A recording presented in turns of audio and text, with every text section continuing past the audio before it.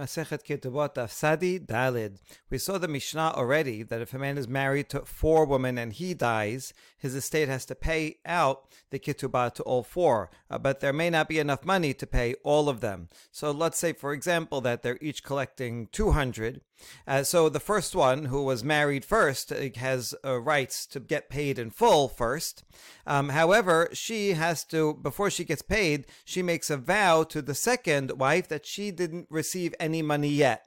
So she can collect the full 200. She makes that vow. After she's done, if there's still money left over, then the second will make a vow to the third, collect what she had. The third makes a vow to the fourth, and she collects. If there's still money left over, the fourth collects without a shivuah, because the first 3 already got paid, so the fourth one can take whatever is left.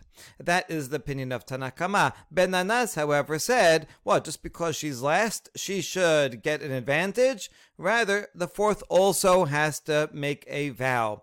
We're going to start today's Gemara explaining 3 different reasons why Ben Nanas would say that the fourth one would have to take a vow. So we ask, B'mai kami palge, what is at the essence of this controversy? Answer number 1, Amar Shemuel, כגון שנמצאת אחת מהן שדה שאינה שלו, ובבעל חוב מאוחר שקדם וגבה kamipalge. We're talking about a case, for example, where one of the fields that was paid to the first wife or the second wife turns out that it was not his, it was not the husband's. He had taken it, he had stolen it, and now it's going to be repossessed. And so now, let's say the first wife got that had that field, and now it's repossessed, and already the first, second, third, and fourth wife were already paid out before it was repossessed. What happens? Can the first wife go to the fourth wife and say, "Hey, the one that I got was repossessed because it wasn't really his. So, and you already got paid, but I deserve to get paid first. Therefore, for wife number 4 would have to give number 1 a field that she got." Does that happen? Or once it's paid out, it's paid out.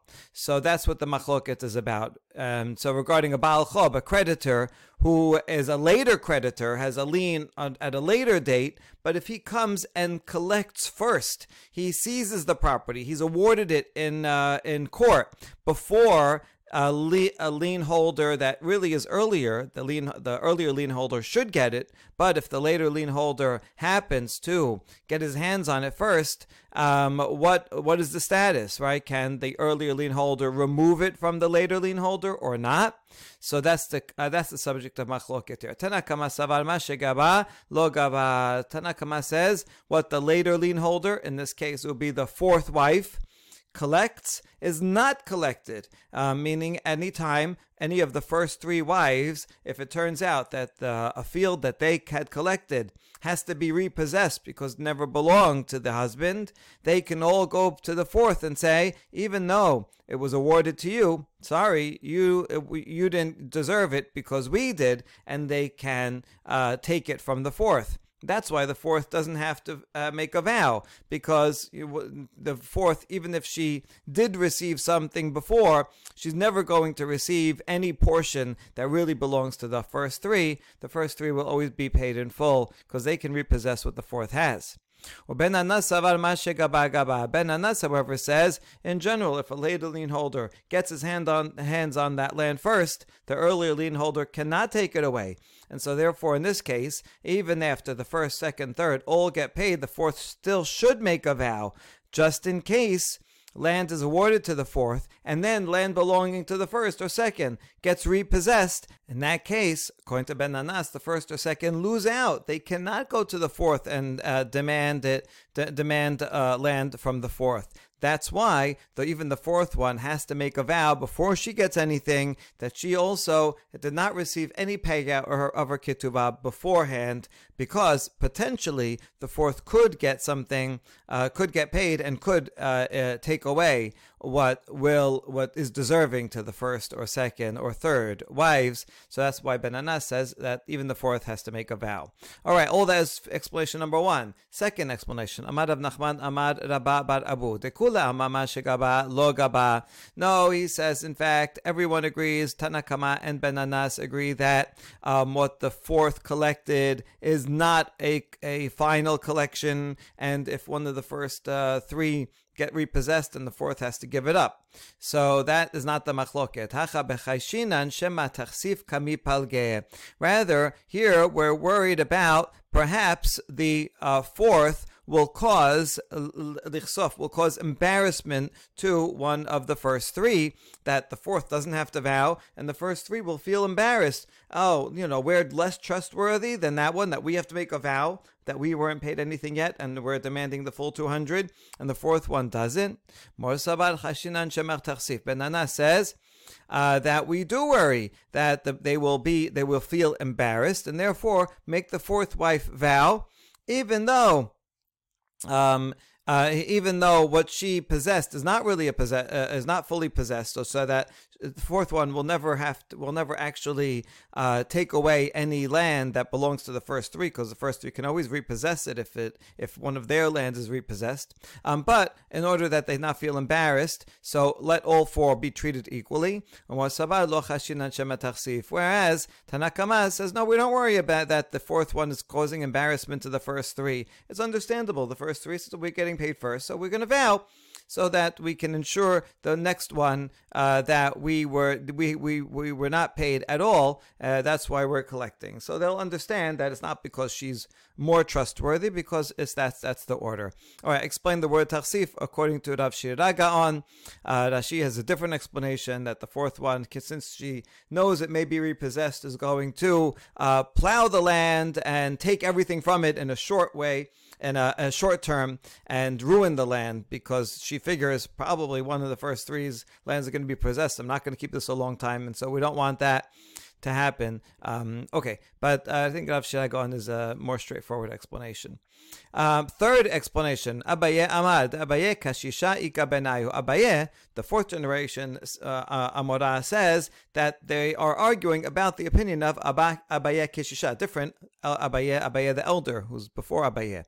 What did he say? He's a Tana. The Taneh Abaye Keshisha, the elder Abaye, said in a Braita, Yatomim Shamru Gedolim Ven Tzarich Lomar Ketanim. When the rabbis talked about orphans, and they said anyone who collects money from orphans has to make a vow, they were talking about not only when their orphans are children, for sure. There, everyone agrees that if you're taking money from child orphans, so you have to make a vow, because they don't know how to protect themselves.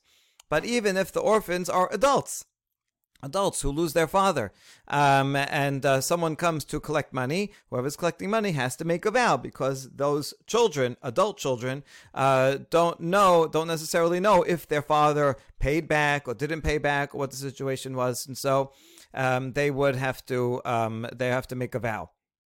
Okay, and so that's the machloket between them. Tanakama let le de Abaye Keshisha. Tanakama does not hold of Abaye Keshisha, and therefore the fourth wife does not have to make a vow, because the fourth wife is not taking from any of the first three. The first three wives got paid. The fourth wife, if she collects wrongly, meaning if she the husband already paid her out half of her ketubah, let's say, then if she collects dishonestly, she's not taking from the first three wives, but rather from the orphans, from the sons who are inheriting the wife's husband. And so since she's collecting from the children, she has to make a vow. And it doesn't matter, even if the children are adults, she would still have to make a vow. So all four have to make a vow, not only because they're taking the first, are taking from the first three, could be depleting money from each other, but even the fourth, who's not depleting from the other three, anytime you take money from orphans, you have to make a vow. So Tanakama says, does not agree with Abaye Keshisha, and therefore he says if the inheritors are adults, so no need to make a vow. Ben Anas itled Abba Keshisha. Ben Anas says, agrees with Abba Keshisha, even if the inheritors are adults, still, whoever is taking money from orphans has to make a vow, and that's why all four of the wives have to make a vow. This is how I explained the Mishnah yesterday when we studied the Mishnah, according to this final explanation. Okay, next. Amar Rav Huna. If you have two brothers or two partners, and these two have a legal argument against some other person, and only one of the partners actually goes to court to fight with that other guy, and the other partner didn't go. Let's say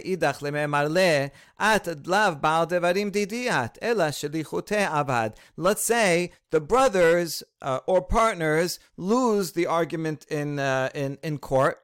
So the brother who decided to stay at home and didn't go to court cannot come and say after they lose, oh well, that my brother, he's the one that went to court, but he did not represent me. I had no dealings with him, and so I get to bring you to court. I go to court again separately because I would have, if I was there, I would have made some better arguments. No, you can't say that, but rather each partner or each brother is an agent for the other. So same thing like in a class action suit or something, where there'll be people that represent all of the plaintiffs. And so unless you say, I'm not part of that class action suit. Otherwise, whoever is going to court is going to court on behalf of all of the plaintiffs. And that's the same thing here.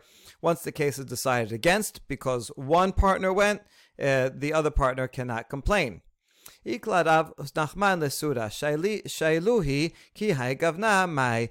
Rav Nachman went to Surah and asked in Surah, what do you think about a case like this? Rav Huna said that the brother who stayed home does not have a right, and so he asked them what they think over there.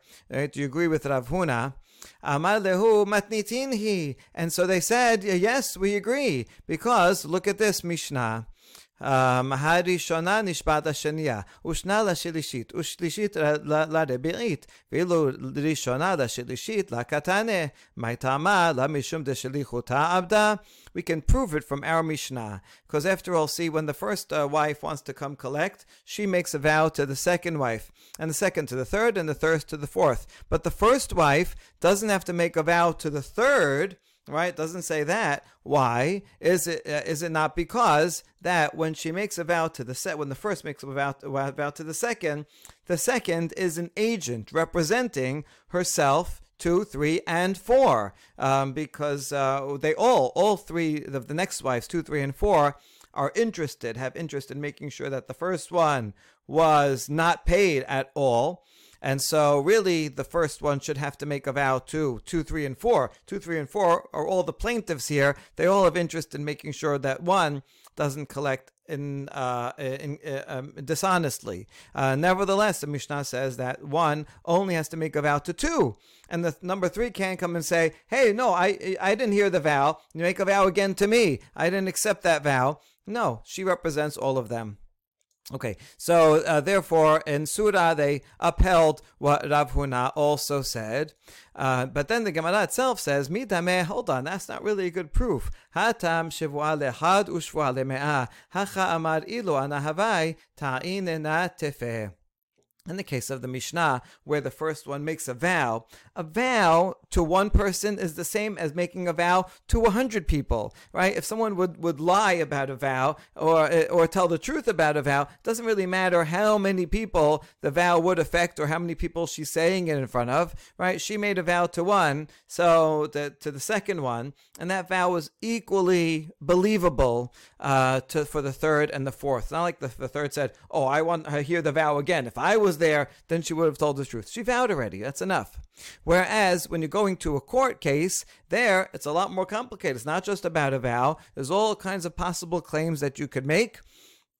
evidence that you can bring, and arguments that you could take, and so the partner who stayed at home has a legitimate claim to say, "Oh, my partner went. Oh, I didn't know he was going there, or I knew he was going there, but I thought he was going to make a good argument. Seems like he didn't make it. We had a better argument, and so I want to relitigate the case because I wasn't there." So these aren't the same, and really, there's a reason to say that in the case of a vow, yes, one represents all. But in the case of a court case, maybe not. Maybe the one who didn't go to court does have a right to relitigate.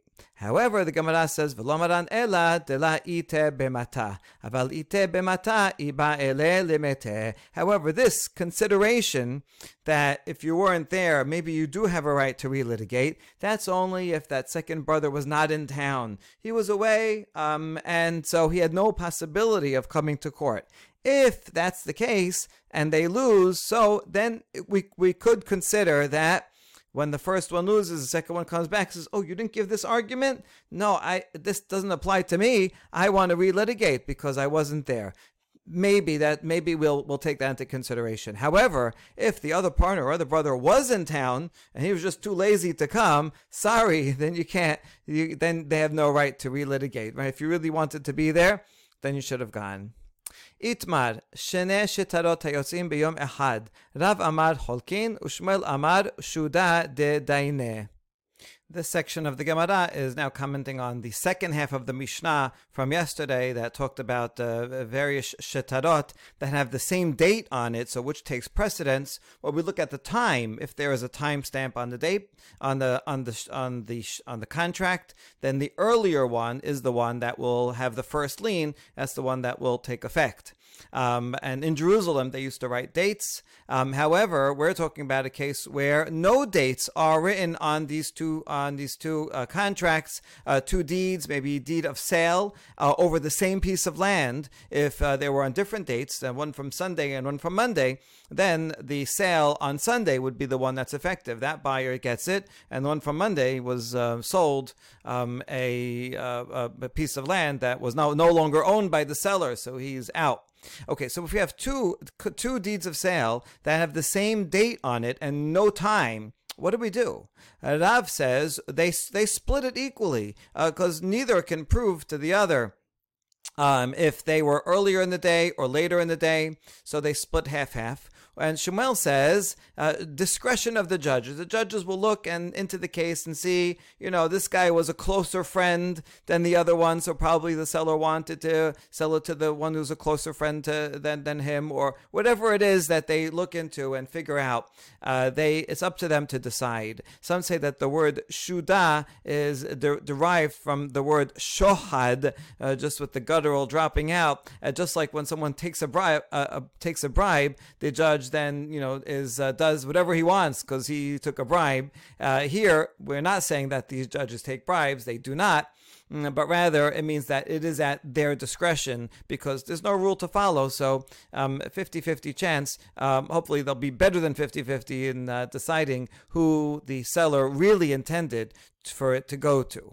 Okay, so now let's analyze the Rav and Shmuel. What is their machloket based on? Lema Rav damar Kirabi Meir damar Aide Hatima Karte. In Masechet Gitin, there's a major machloket about the effectiveness of a get. A get requires witnesses, and the witnesses are not there only to prove that the divorce happened, but they actually effectuate the divorce. There is no divorce unless there are witnesses. The question is, which witnesses are the key witnesses that effectuate the divorce? According to the Rabbi Meir, it's the witnesses that sign the get. They're the key witnesses that effectuate the divorce. Now, it's true that the husband also has to give the divorce paper to his wife, and it's only finally if he never gives it, they're never divorced. But according to the Rabbi Meir, when he gives it, let's say he wrote it on Sunday with witnesses, so that actually is that's the key moment. If if he then delivers it on Monday, then on Monday, retroactively from Sunday, that's when they were divorced from Sunday, even though it won't actually take effect until it's actually given, but it happens retroactively. So it's the signers on the get itself that are the key witnesses, whereas it'd be Elazar, as we're going to see in a second, say no, it's the witnesses to the delivery, and so they are only divorced at the time of delivery, although according to him it would have to be delivered on the same day that it was written. Okay, so how does this affect us? We're assuming that this machloket about get would apply also to a deed of sale, so that the deed of sale is written and there's signatories to it, but it also has to be delivered. The seller actually has to give it to the buyer. And so, according to Rav would follow Rabbi Meir, and Rav is the one that said they divide it. This is the Ritva's explanation. There are many explanations to this why Rav would be connected to Rabbi Meir. So this is one. The idea is as follows: when they sign it, let's say on Sunday, and one he signs one sale of delivery in the morning and one in the afternoon, but we don't know which is which. But in any case, he doesn't deliver them until Monday. So now on Monday, the seller delivers two documents to two different people. Since they happen retroactively and there's no time in them, so they happen retroactively to Sunday as a whole, not to any particular time on Sunday. And therefore, actually, both buyers have an equal right to the land, and that's why Rav says they should split it. Whereas Shmuel Amar Kerebi Elazar Amar Ede Mesira Karte. According to Shmuel, it's not the witnesses that sign it, but rather those who witness it being delivered. He would say the same thing regarding a deed of sale, and presumably he's not giving two deeds of sale at exactly the same time, but rather whenever he's giving the deeds of sale on Sunday, one in the morning, one in the afternoon, or one minute after each other, whichever one he gave first, that person fully deserves the land, and the second one deserves 0. The thing is, we're just not sure which one it is. So therefore, don't split it, because it really only should go to one or the other. Since we don't know, and there's no proof, we'll leave it up to the discretion of the judges. Hopefully, by analyzing the case, they'll be able to figure out with better probability than half-half which one the seller really wanted to give it to, and therefore gave it to first. Okay, so that is we're proposing that. We're going to reject it, and then we're going to go back and confirm it again, this theory. Lo, de kula alma kerebi Elazar. Maybe, in fact, everyone follows Rabbi Elazar, that it's the point of handing it over. Those are the witnesses that matter. Rav savar haluka adifa, ushmel savar shuda dedaine adifa. Maybe, in fact, we have no idea, because we don't know if he gave it to this one first or that one first. So it belongs to one or the other, but we just don't know. Nevertheless, Rav says, better to give each one half, because at least that way, the real buyer at least didn't lose everything. At least he has half. It's better than nothing. And so that way you can ensure that you can minimize the possible loss to the real buyer. So Rav says always better to split. Shmuel says, no, that's not fair, because then there's a possibility. Then you have a definite. You're making it definite that the real buyer is not getting fully what he was owed to him. And this is certainly not fair if you split it. So Shmuel said, rather use the discretion of the judges, and that way, if they're good judges and can figure out better than 50% randomness of who's the real buyer, so then hopefully the real buyer will get 100%. And the other one will get nothing. So you have more chance of having a fair outcome if you use discretion than if you just always split it. Okay, so that's what we try to say. So maybe it's not related to get, but then we say Umi masit mukmat le Rav kerebi Elazar. Hold on. According to that, you're gonna have to say that Shmuel and Rav both follow Rabbi Elazar, that say that it's the edim for the handing over, and everyone agrees to that. But is that true? V'hamar Rav Yudah amar Rav halacha kerebi Elazar bigitin. But Rav said, yes, it's true. The halacha is like Rabbi Elazar in gitin. but not in shtarot. Ki amrita kamed Shmuel amar af b'shtarot. When this was said in front of Shmuel, Shmuel says halacha is like Rabbi Elazar not only in Gitin, but also regarding monetary deeds of sale. Miklal de Rav savar b'shtarot la. So we can derive, since Shmuel says, I agree with Rabbi Elazar in Gitin and shtarot, we can infer that Rav said, who said halacha is like Rabbi Elazar in Gitin, means Gitin only and not in monetary documents. So we cannot say that everyone agrees with Rabbi Elazar. Ella machvarta Rav Rabbi Meir u'Shmuel Rabbi Elazar. So we're going to go back to that, to reconfirming our theory that Rav follows Rabbi Meir and Shmuel follows Rabbi Elazar. Okay, but now we have an objection. Metibe shene shetarot hayotzim beyom ehad Cholkin tiyubta di Shmuel. Shmuel said above that we should follow the discretion of the judges. But here we have a braita that says two contracts that are issued on the same day, they should split it. So how is Shmuel going to explain this? Amalach Shmuel hamaneh Rabbi Meir hi v'ana damre Rabbi Elazar. So Shmuel can say simply that braita is following Rabbi Meir and Rav follows Rabbi Meir, and that's why it says Cholkin. But I have a Tana on my side, Rabbi Elazar. You can see from here why it was so important for the Talmud before to make Rav and Shmuel line up with two Tanaim. That way, Shmuel could defend himself against this baraita. But it doesn't work, because Rabbi Meir emasefa, read the continuation of the braita, cannot follow Rabbi Meir. It says katav le'achad umasar le'acher ze shemasar lo kana. This baraita cannot be the opinion of Rabbi Meir, because the second case says that if someone wrote a document of sale having in mind person A, but then actually delivers it to person B is the one that gets it. Which means that it's the witnesses to the delivery that actually effectuate.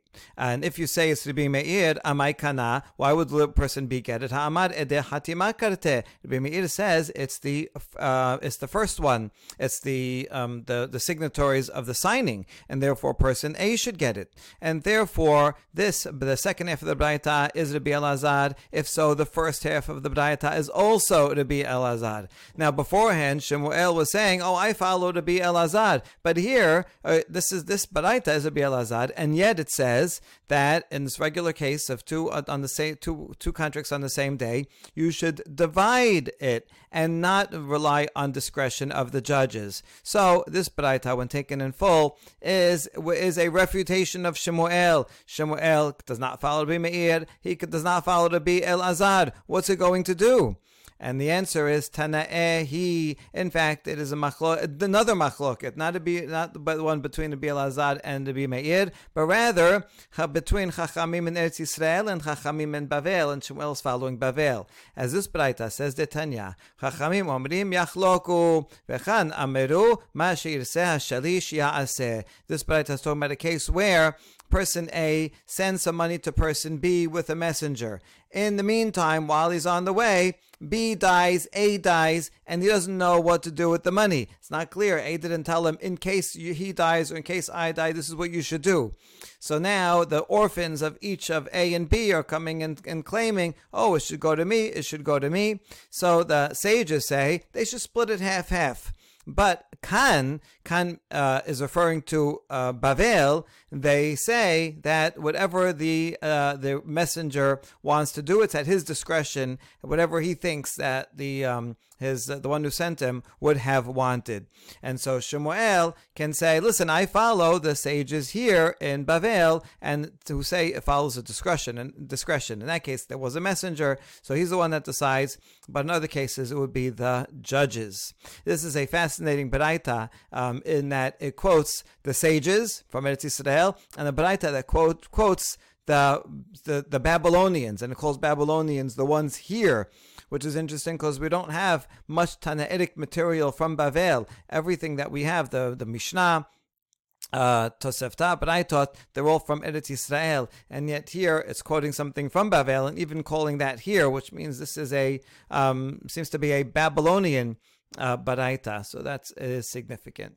Okay, now a story. Imed Rami bar Chama katbinuhu lenichsa lerami bar Chama besafra. The mother of Rami bar Chama, he's a member, the sage that always is in machloket with Rava, and who also likes to give borderline cases. Well, he was now the subject of a borderline case himself, because his mother transferred ownership of her property to Rami in the morning, but le'urta katvinu lemor ukva bar Chama. But in the evening, in the afternoon of the very same day, she wrote another document transferring that very same property to the different son, Mor Ukva.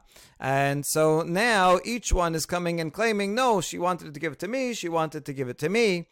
They therefore go to sages to have it adjudicated. Rami bar Chama lekamed Rav Sheshet. Rami bar Chama came and presented his case to Rav Sheshet. Ukmeh benichsa. Rav Sheshet said, "You're right. Yeah, she gave it to you in the morning, so you get it." Ata Mor Ukva lekamed Rav Nachman. Mor Ukva, however, went and asked a different sage, Rav Nachman, what his opinion was. Ukmeh benichsa. Mor Ukva says, "Oh, yeah, she wanted to give it to you. She probably liked you better." Ata Rav Sheshet lekamed Rav Nachman. Now these two sages themselves, who gave contradictory rulings, ask each other about them. So Rav Sheshet, who gave it to the morning brother Rami, comes to Rav Nachman and asks, "Amale, my tama abad Mor Hachi? How come you gave it to Mor Ukva? Amale, my tama abad Mor Hachi?" And Rav Sheshet asked and Rav Nachman asked Rav Sheshet, "How come you gave it to Rami?"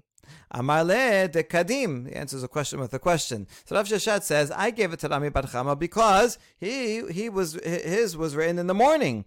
And so he gets it first. Amale atu b'Yerushalayim yatvina dechatvinan sha'ot. So Rav Nachman says, are we living in Jerusalem where they write the hour? We're not. These are rabbis in Bavel. So there's no hour written in it. And therefore, if there's no hour written in the document, then even if they agree that Rami's document was written in the morning, still maybe it was not given till the afternoon. You see, if people don't write the hour in the document, it means that they're not particular about when it will take effect. And it could be that they wrote it in the morning, but then she wrote the other one in the afternoon, and then gave the second one first, and gave the first one last. And so if there's no date in the document, you really can't tell when it was effectuated and which one the mother wanted actually to give it to. So we're not in Jerusalem. Ela mor mai tama abad hachi. So Rav Sheshet asked Rav Nachman, so based on what did you decide? I did a discretion of the judge, and I think the mother probably liked Mor Ukva better. And so that's why she gave it to him. Amale ananami shudadidayne. So Rav Sheshet said, I also based myself on discretion of the judges, and I think she wanted to give it to Rami. Amale Rav Nachman answers, Hada de ana dayane umor lav dayane. First of all, Rav Nachman says, I'm a judge, you are not a judge. Rav Nachman regularly worked as a judge. He did this often. Rav Sheshet was a scholar, but did not serve as a judge. So therefore, my ruling is better. And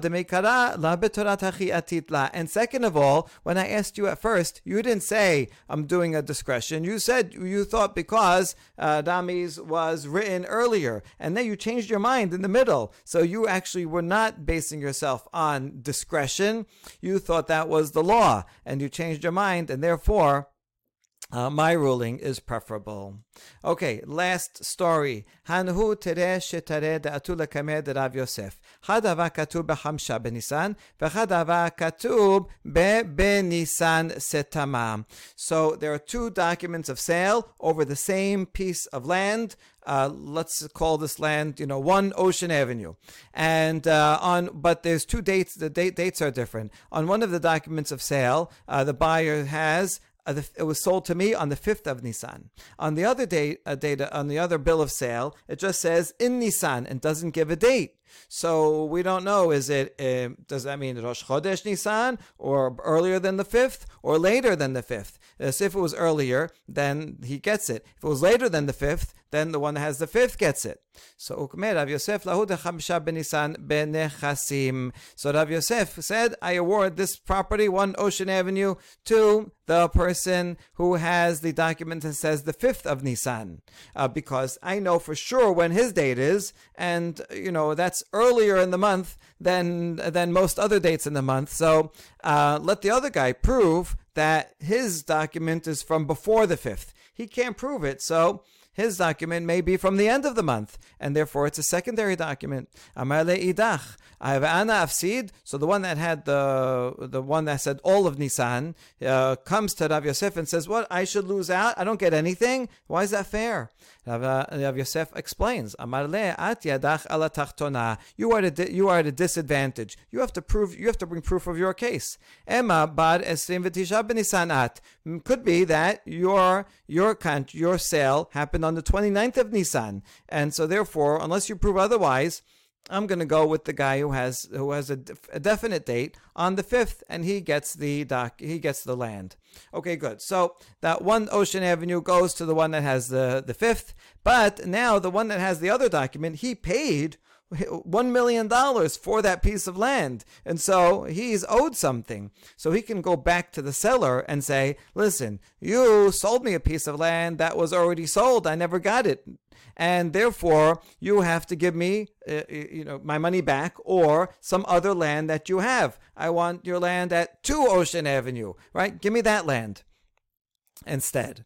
Okay. Amar lev v'nichtov limor tirfa me'iyar ve'elach. So the guy who got no land, who had the contract for the whole month of Nisan, he goes to Rav Yosef and says, listen, can you write me a document of authorization to repossess that will be dated from Iyad on? That way, if the seller, let's say that seller had more land at 2 Ocean Avenue, even if he sold it to someone else in the meantime, way after in the summer, nevertheless, this guy who has the document for the whole month can go and repossess the land, since he paid for land in sometime in Nisan, even if it's at the end of Nisan. So fine, from Rosh Chodesh Iyar, he has a lien on the seller's land, and he can go repossess it. So he says, can you please give me a document of repossession so that I can go and get my and get what's coming to me from the seller? Rav Yosef says, no, sorry. Amar le yachle lememar lach at bar had benisan at. No, I won't give that to you, because the guy who bought 2 Ocean Avenue in the meantime can come to you and say, wait, leave my land alone, 2 Ocean Avenue. You go take 1 Ocean Avenue, because maybe you had the earlier date before. Maybe your sale was from Rosh Chodesh Nisan, and therefore, really, that's your land. You go prove that your date of sale was after the 5th, and therefore the one that is on the 5th gets 1 Ocean Avenue. Only then can you come and claim 2 Ocean Avenue. But the guy who now owns the buyer of 2 Ocean Avenue comes and says, no, 1 Ocean Avenue, that may very well be yours. Go prove otherwise. So now this guy is really stuck, because he can't prove that his date is before the 5th, so therefore he can't take 1 Ocean Avenue, and he also cannot prove that it's afterwards, and so therefore he doesn't deserve 1 Ocean Avenue, so he does deserve to repossess from the seller 2 Ocean Avenue. He can't prove that either. He can't prove he's before, he can't prove he's after, so he can't get either land. So this guy is really stuck. My takante, what can we do to help him out so that he could repossess 2 Ocean Avenue and not lose out on his $1 million? Nichtavu harsha'a lahadadeh. Here's what they could do. The two guys, the original guys, the one who had a contract from the 5th and the one who had from Nisan, they can write authorizations to each other. In other words, the one that has the 5th will say, listen, I authorize you to be my agent, and the other way around also.